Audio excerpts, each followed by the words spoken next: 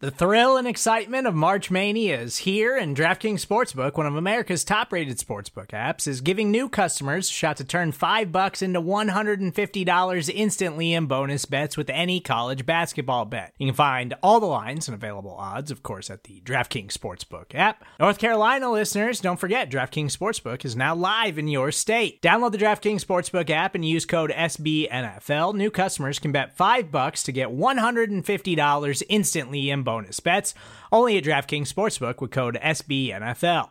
The crown is yours. Gambling problem? Call 1-800-GAMBLER, or in West Virginia, visit www.1800gambler.net. In New York, call 877-8-HOPE-NY or text HOPE-NY. In Connecticut, help is available for problem gambling. Call 888-789-7777 or visit ccpg.org. Please play responsibly on behalf of Boot Hill Casino and Resort. 21 plus, age varies by jurisdiction. Void in Ontario. Bonus bets expire 168 hours after issuance. See dkng.com/bball for eligibility, deposit restrictions, terms, and responsible gaming resources.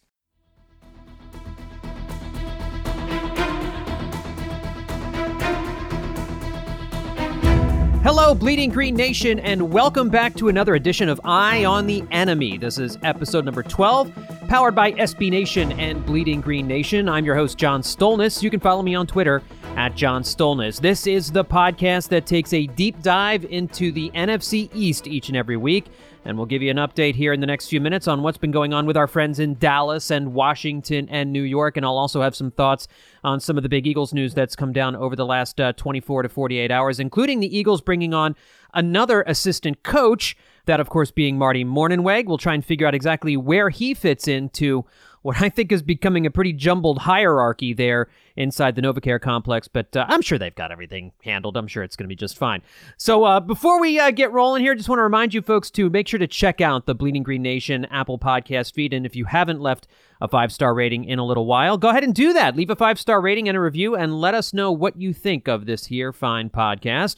Well, let's start off in the nation's capital, and Washington has given offensive tackle Trent Williams permission to seek a trade, and a couple weeks ago we talked to Mark Bullock of The Athletic, and we had been talking about the fact that new head coach Ron Rivera had opened up a line of dialogue with Williams, I think in the hopes of trying to bring him back, but now it looks like as though the two sides are gonna part ways. Williams texted a reporter with the Washington Post, and he was asked whether or not he's done with the Redskins, and Williams replied, "Yeah, pretty much." And so it looks like Washington is about to lose a very valuable member of the offensive line, a guy they didn't have last year anyway, because they were in the middle of that contract dispute. And of course, Williams, his issues with the medical staff not taking seriously a medical condition that later turned out to be kind of a rare form of cancer that he was able to get under control and treated, and he's fine now. But, you know, Williams is a 7-time Pro Bowler. He's a really good player, and according to Cleveland.com, which is a Browns reporting website, they quoted one NFL talent evaluator who estimated that Williams has at least 4 Pro Bowl caliber seasons left in him. The Browns have the number 10 overall pick and could be interested in moving to go out and get Trent Williams, which, of course, if Washington is offered the number 10 overall pick in the draft for Trent Williams, not only should they jump on it, they should help Williams pack and drive him to Cleveland. This is going to be a problem for the Eagles, because if the Redskins get the number 10 overall pick, they're going to be able to draft their offensive tackle of the future with that one, or they can use that and trade it for other pieces and fill so many holes on the team. But one thing Cleveland could also do is send a starting caliber player over to Washington, in addition to a lower round, like a second or a third round pick, in exchange for Trent Williams. So there's a couple different things that can happen here, but it's clear Washington has an asset that they're gonna trade in, and they're gonna use that trade chip to really get themselves something good here at draft time. And so that's not great news for the Eagles. I mean, Trent Williams was basically a wasted asset last year, and the Eagles took advantage of that, beating Washington twice. Washington, of course, finished with the second worst record in the NFL and have the number 2 overall pick. They also have about $61 million of salary cap room right now with Trent Williams on the team. If they trade Williams or cut him, that'll open up another $12.5 million. So then you're looking at about $73.5 million in cap space, which would allow Washington to do a whole lot of things this offseason. So it also looks like Rivera and guard Brandon Scherff have been talking about a new contract extension. Scherff is a free agent, but If they can't agree to a long-term deal, one would think, and it seems as though Washington would be ready to put the franchise tag on him. So I know a lot of people have been talking about, or I've seen it in some circles, that Eagles fans talking about the Birds maybe going out and trying to sign Scherf instead of going out and signing somebody like Byron Jones. But Scherf is probably going to be franchised by Washington and won't be available. So big changes coming in Washington. We all knew that was going to be the case as that team goes through a rebuild. And man, if they land the number 10 overall pick for Trent Williams, that would be a coup for them. And sure, Trent Williams would not be playing for Washington, so the Eagles wouldn't have to worry about him, but it certainly would load up Washington with either draft picks or with tons of cap space that they would be able to go out and improve the team a lot here this offseason. All right, let's move to New York, and let's talk about the Giants, who've been pretty quiet this offseason. The Giants, their offense really came around at the end of last year, and I'm gonna talk to somebody about the Giants next week. Haven't figured out exactly who that's going to be just yet, but they've had a pretty quiet offseason so far. They obviously had a little bit better of a season than Washington did, although they're still going to be in the middle of their rebuild next year. But Daniel Jones really showed something at quarterback. You can see they've got some skill position players. They were a tough beat for the Eagles this year, even though the Eagles did manage to beat them twice. SNY is reporting that free agent defensive end Jadeveon Clowney has the Giants on his wish list. Clowney would like to play for New York, and here's the thing. Could be looking at a contract that pays him well over $20 million. The SNY article was saying something in the lines of $22 to $23 million a season in free agency. You'd think a number like that would probably be out of the Giants' price range. Even though they do have a lot of cap space, they've got about $75 million in cap space this offseason, so they and Washington both have a ton of money to throw around. They could go after Jadeveon Clowney. Marcus Golden, their incumbent defensive end, is a free agent. If they choose not to re-sign Golden, they could use some of that money that they would put towards Golden to go out and get Jadeveon Clowney. Now, Golden had 10 sacks a year ago. He's a quality player. He'd probably cost about half of what Clowney would. You'd probably get him for about $10 million a year, $11 million a year, something like that. Another player that's been linked to the Giants is Kyle Van Noy of the Patriots, who had 6.5 sacks a year ago. Most of the really good defensive end free agents are probably going to be franchised by the teams, with the exception of Clowney. It doesn't sound like Seattle is ready to do that for him. So you could go, if the Giants wanted to save a little bit of cash and spread it around a little bit, they could re-sign Golden, or they could go sign Kyle Van Noy, and you're not getting... Here's the thing, you might be getting more production than you got out of Clowney. Clowney had 3 sacks this year. As much as we talk about him, and as much as he is public enemy number 1 in Philadelphia right now because of the cheap shot that he laid on Carson Wentz in the playoff game, was not off the charts in 2019. He only had 3 sacks for the Seahawks last year. He had 9 sacks for the Texans in 2018. Now, we know he's disruptive. I mean, Clowney is disruptive. We saw it in the playoff game. And I got to tell you, I don't want to see him in New York. I don't want him lining up twice a year against the Eagles, but it would be interesting, wouldn't it? I mean, can you imagine Clowney playing in New York, playing against the Eagles twice a year after what just happened in the playoff game? He would easily be the most hated divisional opponent in the league. I'm trying to think of the last divisional opponent that would probably have been as hated as Clowney. Michael Strahan? Maybe, going back before that, certainly Deion Sanders and Michael Irvin would qualify as hated divisional rivals. But the divisional rivals, as I wrote about earlier this year for Bleeding Green Nation, the divisional rivalry right now is really not there. I mean, do we hate Ezekiel Elliott right now? I think nobody really likes him, but I don't know that I would say Eagles fans hate Ezekiel Elliott. I mean, listen, as Eagles fans, we hate all the Cowboys, but we really hate all the Giants and we hate all the Washington players too. I don't know that there's a whole lot of extra animus directed at any Cowboys players right now, any more so than there are at the Giants or the Redskins. The Cowboys are better, so we've kind of focused on that rivalry at the moment. But I don't think I'll put it to you this way: the level of hate Eagles fans have towards Jadeveon Clowney right now doesn't compare to the level of hate they have towards anybody else in the division at the moment. Jadeveon Clowney would change all that for sure, and he would easily become the most hated divisional rival, I think, probably since Strahan, who I hated. And I know Giants fans hated Jon Runyan because of that battle year in and year out. It would be fascinating to see him come to New York. I sure as hell don't want it to happen, and it doesn't sound as if it's going to happen. That $23 million price tag per season is likely going to price him out of the Giants' plans. All right, moving on to Dallas. Free agent wide receiver Amari Cooper spoke with 105.3 The Fan this week and had some interesting things to say.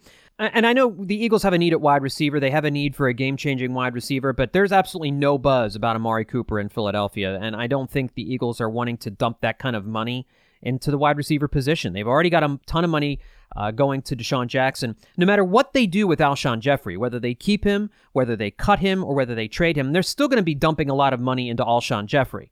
So you're already paying basically 2 starting wide receivers money right there to those 2 guys, one of whom probably isn't going to be on the team next year, and another one who is, we're going to hear from in just a little while, is a big question mark. So I don't think they're going to dump big-time money into Amari Cooper, but it doesn't sound like Dallas is ready to use the franchise tag on Cooper.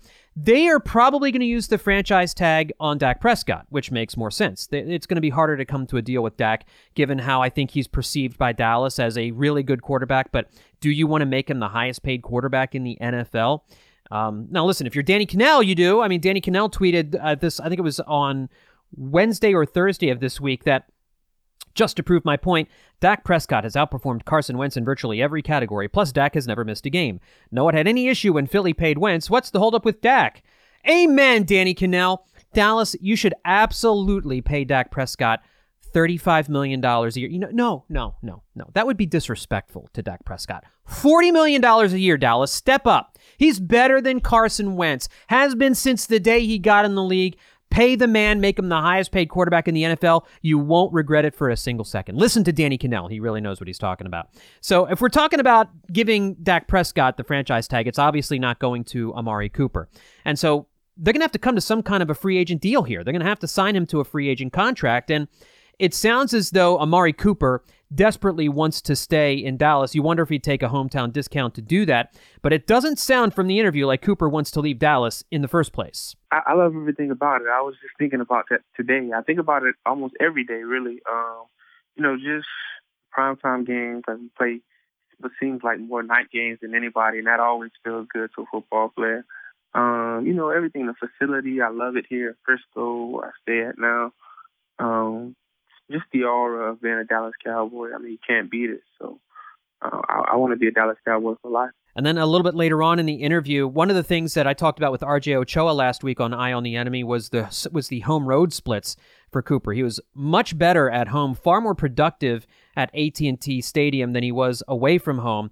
And he had an explanation. He was asked about that and had an explanation for the home road splits. If you look at the numbers, home versus away, obviously I perform better at home. That's evident. But I have a lot more targets at home, Play the same amount of games away as I did at home. And the targets are probably more than double what they are away. And so I don't know why it's like that, but I think if I had the same amount of targets in away games, it would be a no-brainer that I would perform the same way. I mean, it's like we're still on the football field. It's just in a different state. It's really no different. And Ochoa noted on Twitter that the numbers kind of bear that out. His targets at home, he had 67 targets at home, only 52 targets on the road. And yes, he did play the same number of games at home and away in 2019. So interesting that he wasn't targeted quite as much on the road as he was at home. Now, is that a matter of Amari Cooper not getting as open on the road? Did we not see as much effort from Amari Cooper when he was away from home, enough energy that it made it impossible for him to be targeted that many times? Or is that on Dak Prescott? Very interesting, but Cooper did note about the targets, and no, you're never really sure exactly, especially with two guys like Dak and Amari, unless you go down and you break the game film down of every single play. It's really kind of hard to tell from 30,000 feet, but certainly an interesting explanation from Cooper about the targets and the home road splits there. Either way, it definitely sounds like he wants to stay in Dallas, that he wants to sign a long-term deal with the Cowboys, and my guess is that the Cowboys are going to make that happen and re-sign their star wide receiver that they gave up a first-round pick for 2 years ago. And finally, one last point about Dak Prescott. Coach Mike McCarthy was asked at the Combine if Dak is a franchise QB. McCarthy seems to be on board. Dak Prescott? Oh, definitely. I mean, it's exactly where we want to be with Dak. I think what he's done to this point, speaks to itself. I mean, and really, Dak is he's in a business situation right now. I've gone through this as a head coach with a number of my players in the past, and I think, like anything, it's just time to be patient and let the business people work out the business matter, and that's really where we are as an organization, and that's where Dak is in his personal flight to get a contract done. So yes, absolutely, back up that Brinks truck and give Dak Prescott all the money that you have. And I worry that you're hearing, give him a lot of money. What we're saying is give him all of the money that you have. And I hope you all understand. Yeah, and listen, Dak Prescott's a good quarterback. He's a good quarterback. He's beaten the Eagles a number of times. I think Dak is a good quarterback. But to make him the highest paid quarterback in the NFL, yes, it's the cost of doing business. It's the cost of not getting it done last year before Carson Wentz and Jared Goff signed their deals. You waited. You didn't pull the trigger then. And Dak, if he was just saying, I'm not going to take anything less than $35 million a year and decided to bet on himself, smart move. Because even though he didn't make the playoffs, even though he struggled down the stretch, he knows the Cowboys don't really have any other option. What are they going to do, start over? Are they going to take a quarterback in the first or second round of the draft? Are they going to go out and sign Nick Foles or trade for Nick Foles? They could, I guess. They could do that. They could go out and sign Tom Brady. Yeah, they could turn the keys over to Marcus Mariota or Teddy Bridgewater. Sure, they could do that. Make a trade for Matthew Stafford. Sure, they could do that. And maybe that's the smart move, because if you don't really believe in Dak Prescott as your franchise quarterback, you can't make him the highest paid quarterback in football. But he's probably shown enough to earn the contract extension. It's just, they had no leverage over him apparently, and now they are stuck.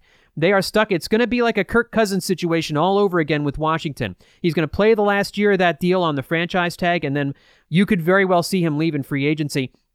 Here's a prediction. I'll bet you see the Cowboys take a quarterback in the third round or fourth round this year as a developmental guy.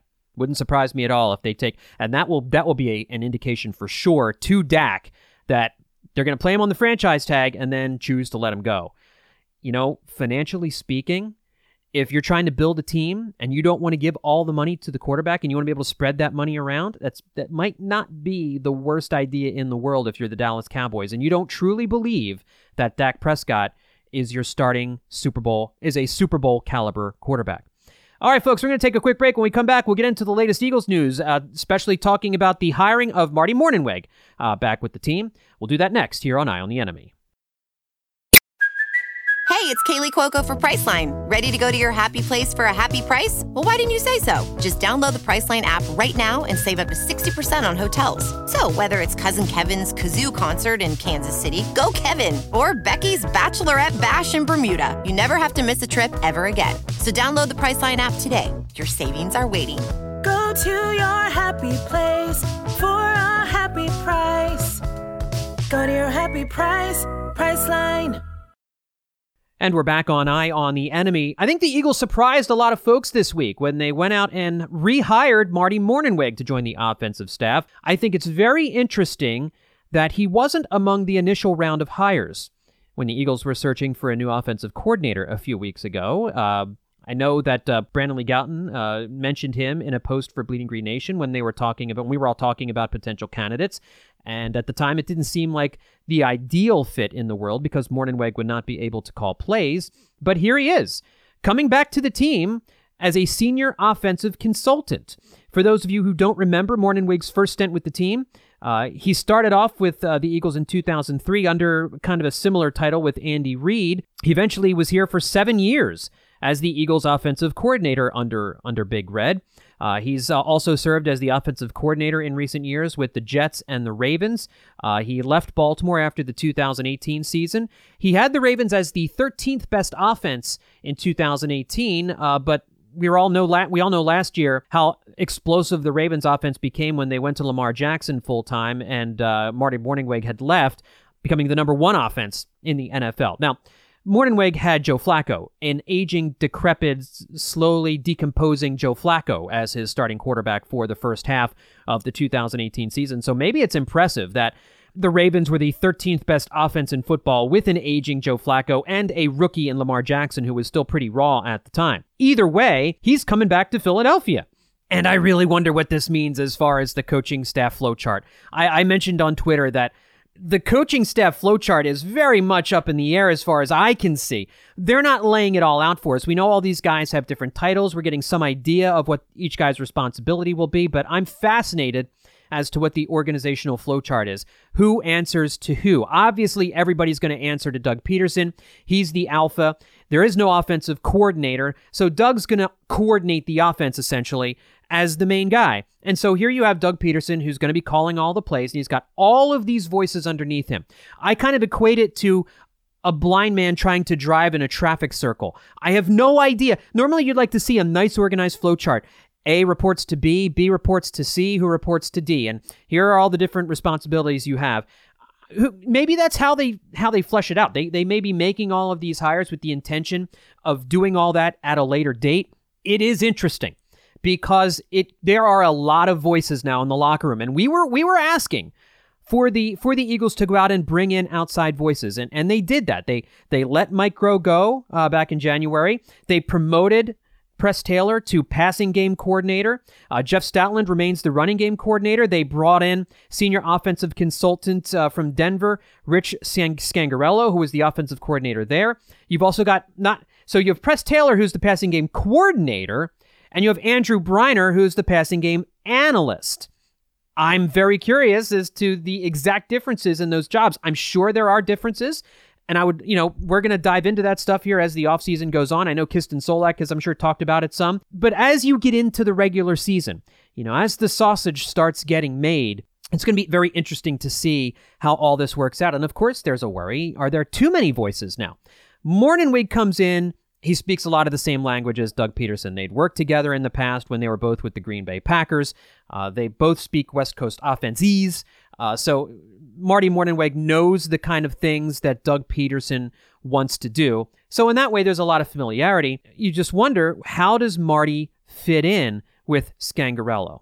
How does he fit in with Briner, with Press Taylor, with Jeff Stoutland? It's going to be fascinating to see how this all works out. At the end of the day, however the flow chart works out, what's really going to matter is who's on the field. Are the Phillies going to get enough playmakers on the field, especially at the wide receiver position, to stop this offense from being basically a red zone offense 24/7?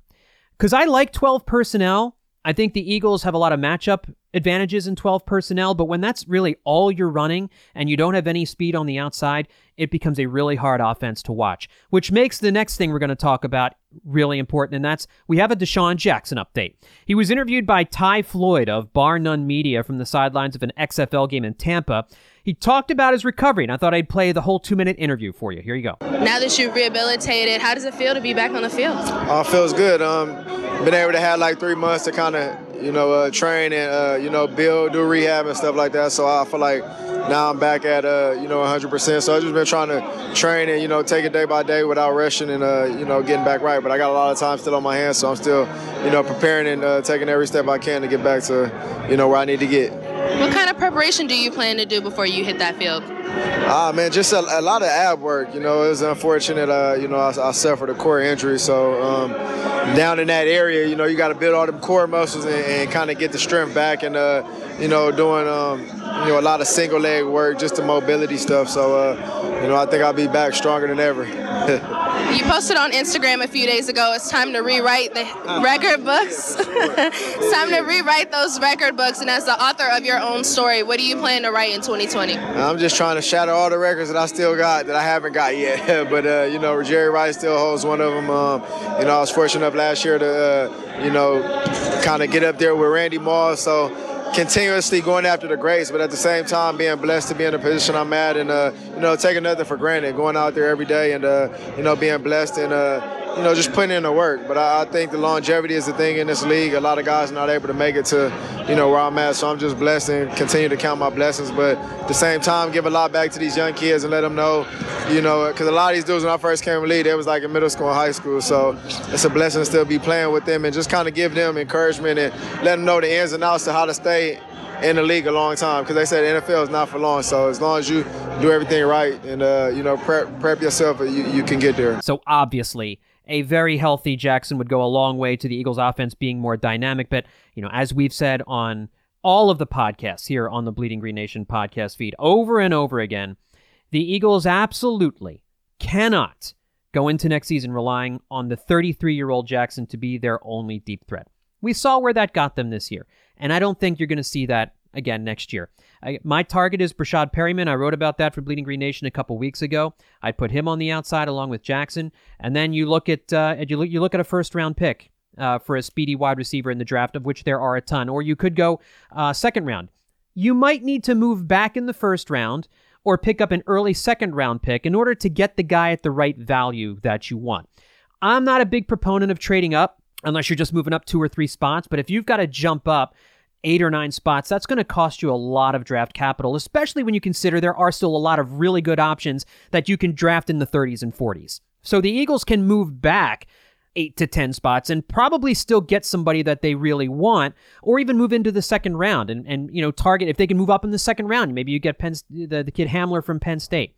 You can get Rager, you can get Jefferson, you can get one of those guys and not necessarily have to stay at the current spot in order to do it. There's going to be lots of options for them in the draft. They have to grab one of those guys in the first or second round of the draft. And if you can do all that, it doesn't make the issues with the coaching staff quite as problematic, because then I think what the Eagles originally wanted to do last year, which is stretch the field a little bit, suddenly all that opens up. And what Doug wants to do, what Marty wants to do, what Press wants to do, all these guys, a lot of those issues inside the NovaCare complex with who's reporting to who and who's doing what, everything becomes a lot easier if you have Deshaun Jackson on the outside and you fill your other wide receiver needs in free agency or in the draft. Finally, I did want to say one thing on the Andre Dillard thing, and I know Kist and Solak have talked about it a lot. Jimmy and BLG put a pin in it really nicely in the latest BGN radio episode. If you haven't checked that out, make sure that you do that. But I just want to mention one thing. Yes, I don't think it's a lock that Jason Peters is going to leave, even though they have said seemingly goodbye.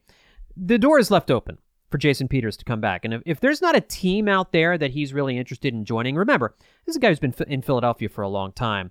There's probably going to be a contender or two that needs a left tackle that will pay him what he wants. But if the only teams that are willing to offer him big money are losing teams, I don't think Jason Peters is going to go to a losing team. He's going to want to go to a Super Bowl contender. And there probably will be a guy like that out there who will pay him the money. But regardless of what happens with Jason Peters, I think it's really interesting what you haven't heard the Eagles say about Andre Dillard. I'm going to quote for you what Doug Peterson said at the Combine about Andre Dillard. He said, "When it comes down to it, it's either JP or it's Andre at left tackle. That's a decision we have to make. Andre was the guy we selected. He was our top pick a year ago. We feel like he has a bright future. That's where the fine line comes in. We have to have some difficult conversations, not just us internally, but also with the players." That is not a ringing endorsement of Andre Dillard. And what you have not heard him say, and what you have not heard Howie Roseman say, is Andre Dillard is a franchise left tackle. He was our first-round pick, and we feel he is the future at the position. We're excited about Andre Dillard and ready to roll with him in 2020 and beyond. When you move up in the draft to select an offensive tackle, and you know that the Eagles' plan was for him to replace Jason Peters starting in 2020, for him to learn under Peters for a year, and then at 25 years old for a second-year player, for him to become the starting left tackle. That was the plan. Don't let anybody tell you any differently. They obviously saw things in Andre Dillard last year that they didn't like. I thought Andre Dillard played pretty well. I know PFF didn't grade him that well in his first couple games. I thought he really bounced back nicely in his third game before they moved him over to right tackle. Listen, the crying in training camp, and apparently there have been other issues of that throughout the season, is not great. It's not great. I don't know what the hell's going on with that. The fact that he basically psyched himself out before even taking the field against Seattle to play right tackle also doesn't speak really well for him. So, sure, I can understand why there might be some hesitancy, which is why I don't think people should count out the fact that Andre Dillard could be used in a trade to try and get rid of Alshon Jeffrey. That's why I don't think it's crazy to think Andre Dillard is not this team's left tackle of the future, because you haven't heard anyone on the Eagles say that. No one on the Eagles has said, Andre Dillard is our left tackle of the future. He's a franchise left tackle. That's why we traded up in the first round to get him last year. He's the guy that we are hitching our wagons to. He's going to be a great player in the NFL. I think it's damning that no one has said that about him yet. And I don't know what he has to do here during the offseason or in year number 2, because I don't think Jason Peters is going to be back. But it's pretty clear, to me anyway, that Andre Dillard still has a long way to go in the eyes of the coaching staff in order to cement himself as the left tackle of the future. And I think it's very interesting you have not heard the Eagles say anything remotely like that about Dillard so far here in the offseason, especially since these Jason Peters rumors really started picking up steam. Folks, that's going to do it for this edition of Eye on the Enemy. Make sure, if you haven't already, to check out all the other fine podcasts that have come out this week from the Bleeding Green Nation podcast feed. And, of course, hit that subscribe button if you haven't done so already. Tell a friend about the Bleeding Green Nation podcast feed. And, again, the 5-star ratings and the reviews go a long way to helping keep us in the top 200 in the Apple Podcast Sports rankings. We've been there basically all offseason. Thank you so much for that. Your ratings and your reviews help keep us there, as well as your downloads, plays, listens, all that good stuff. So thanks, everybody, for tuning in. We'll talk to you next time here on Eye on the Enemy.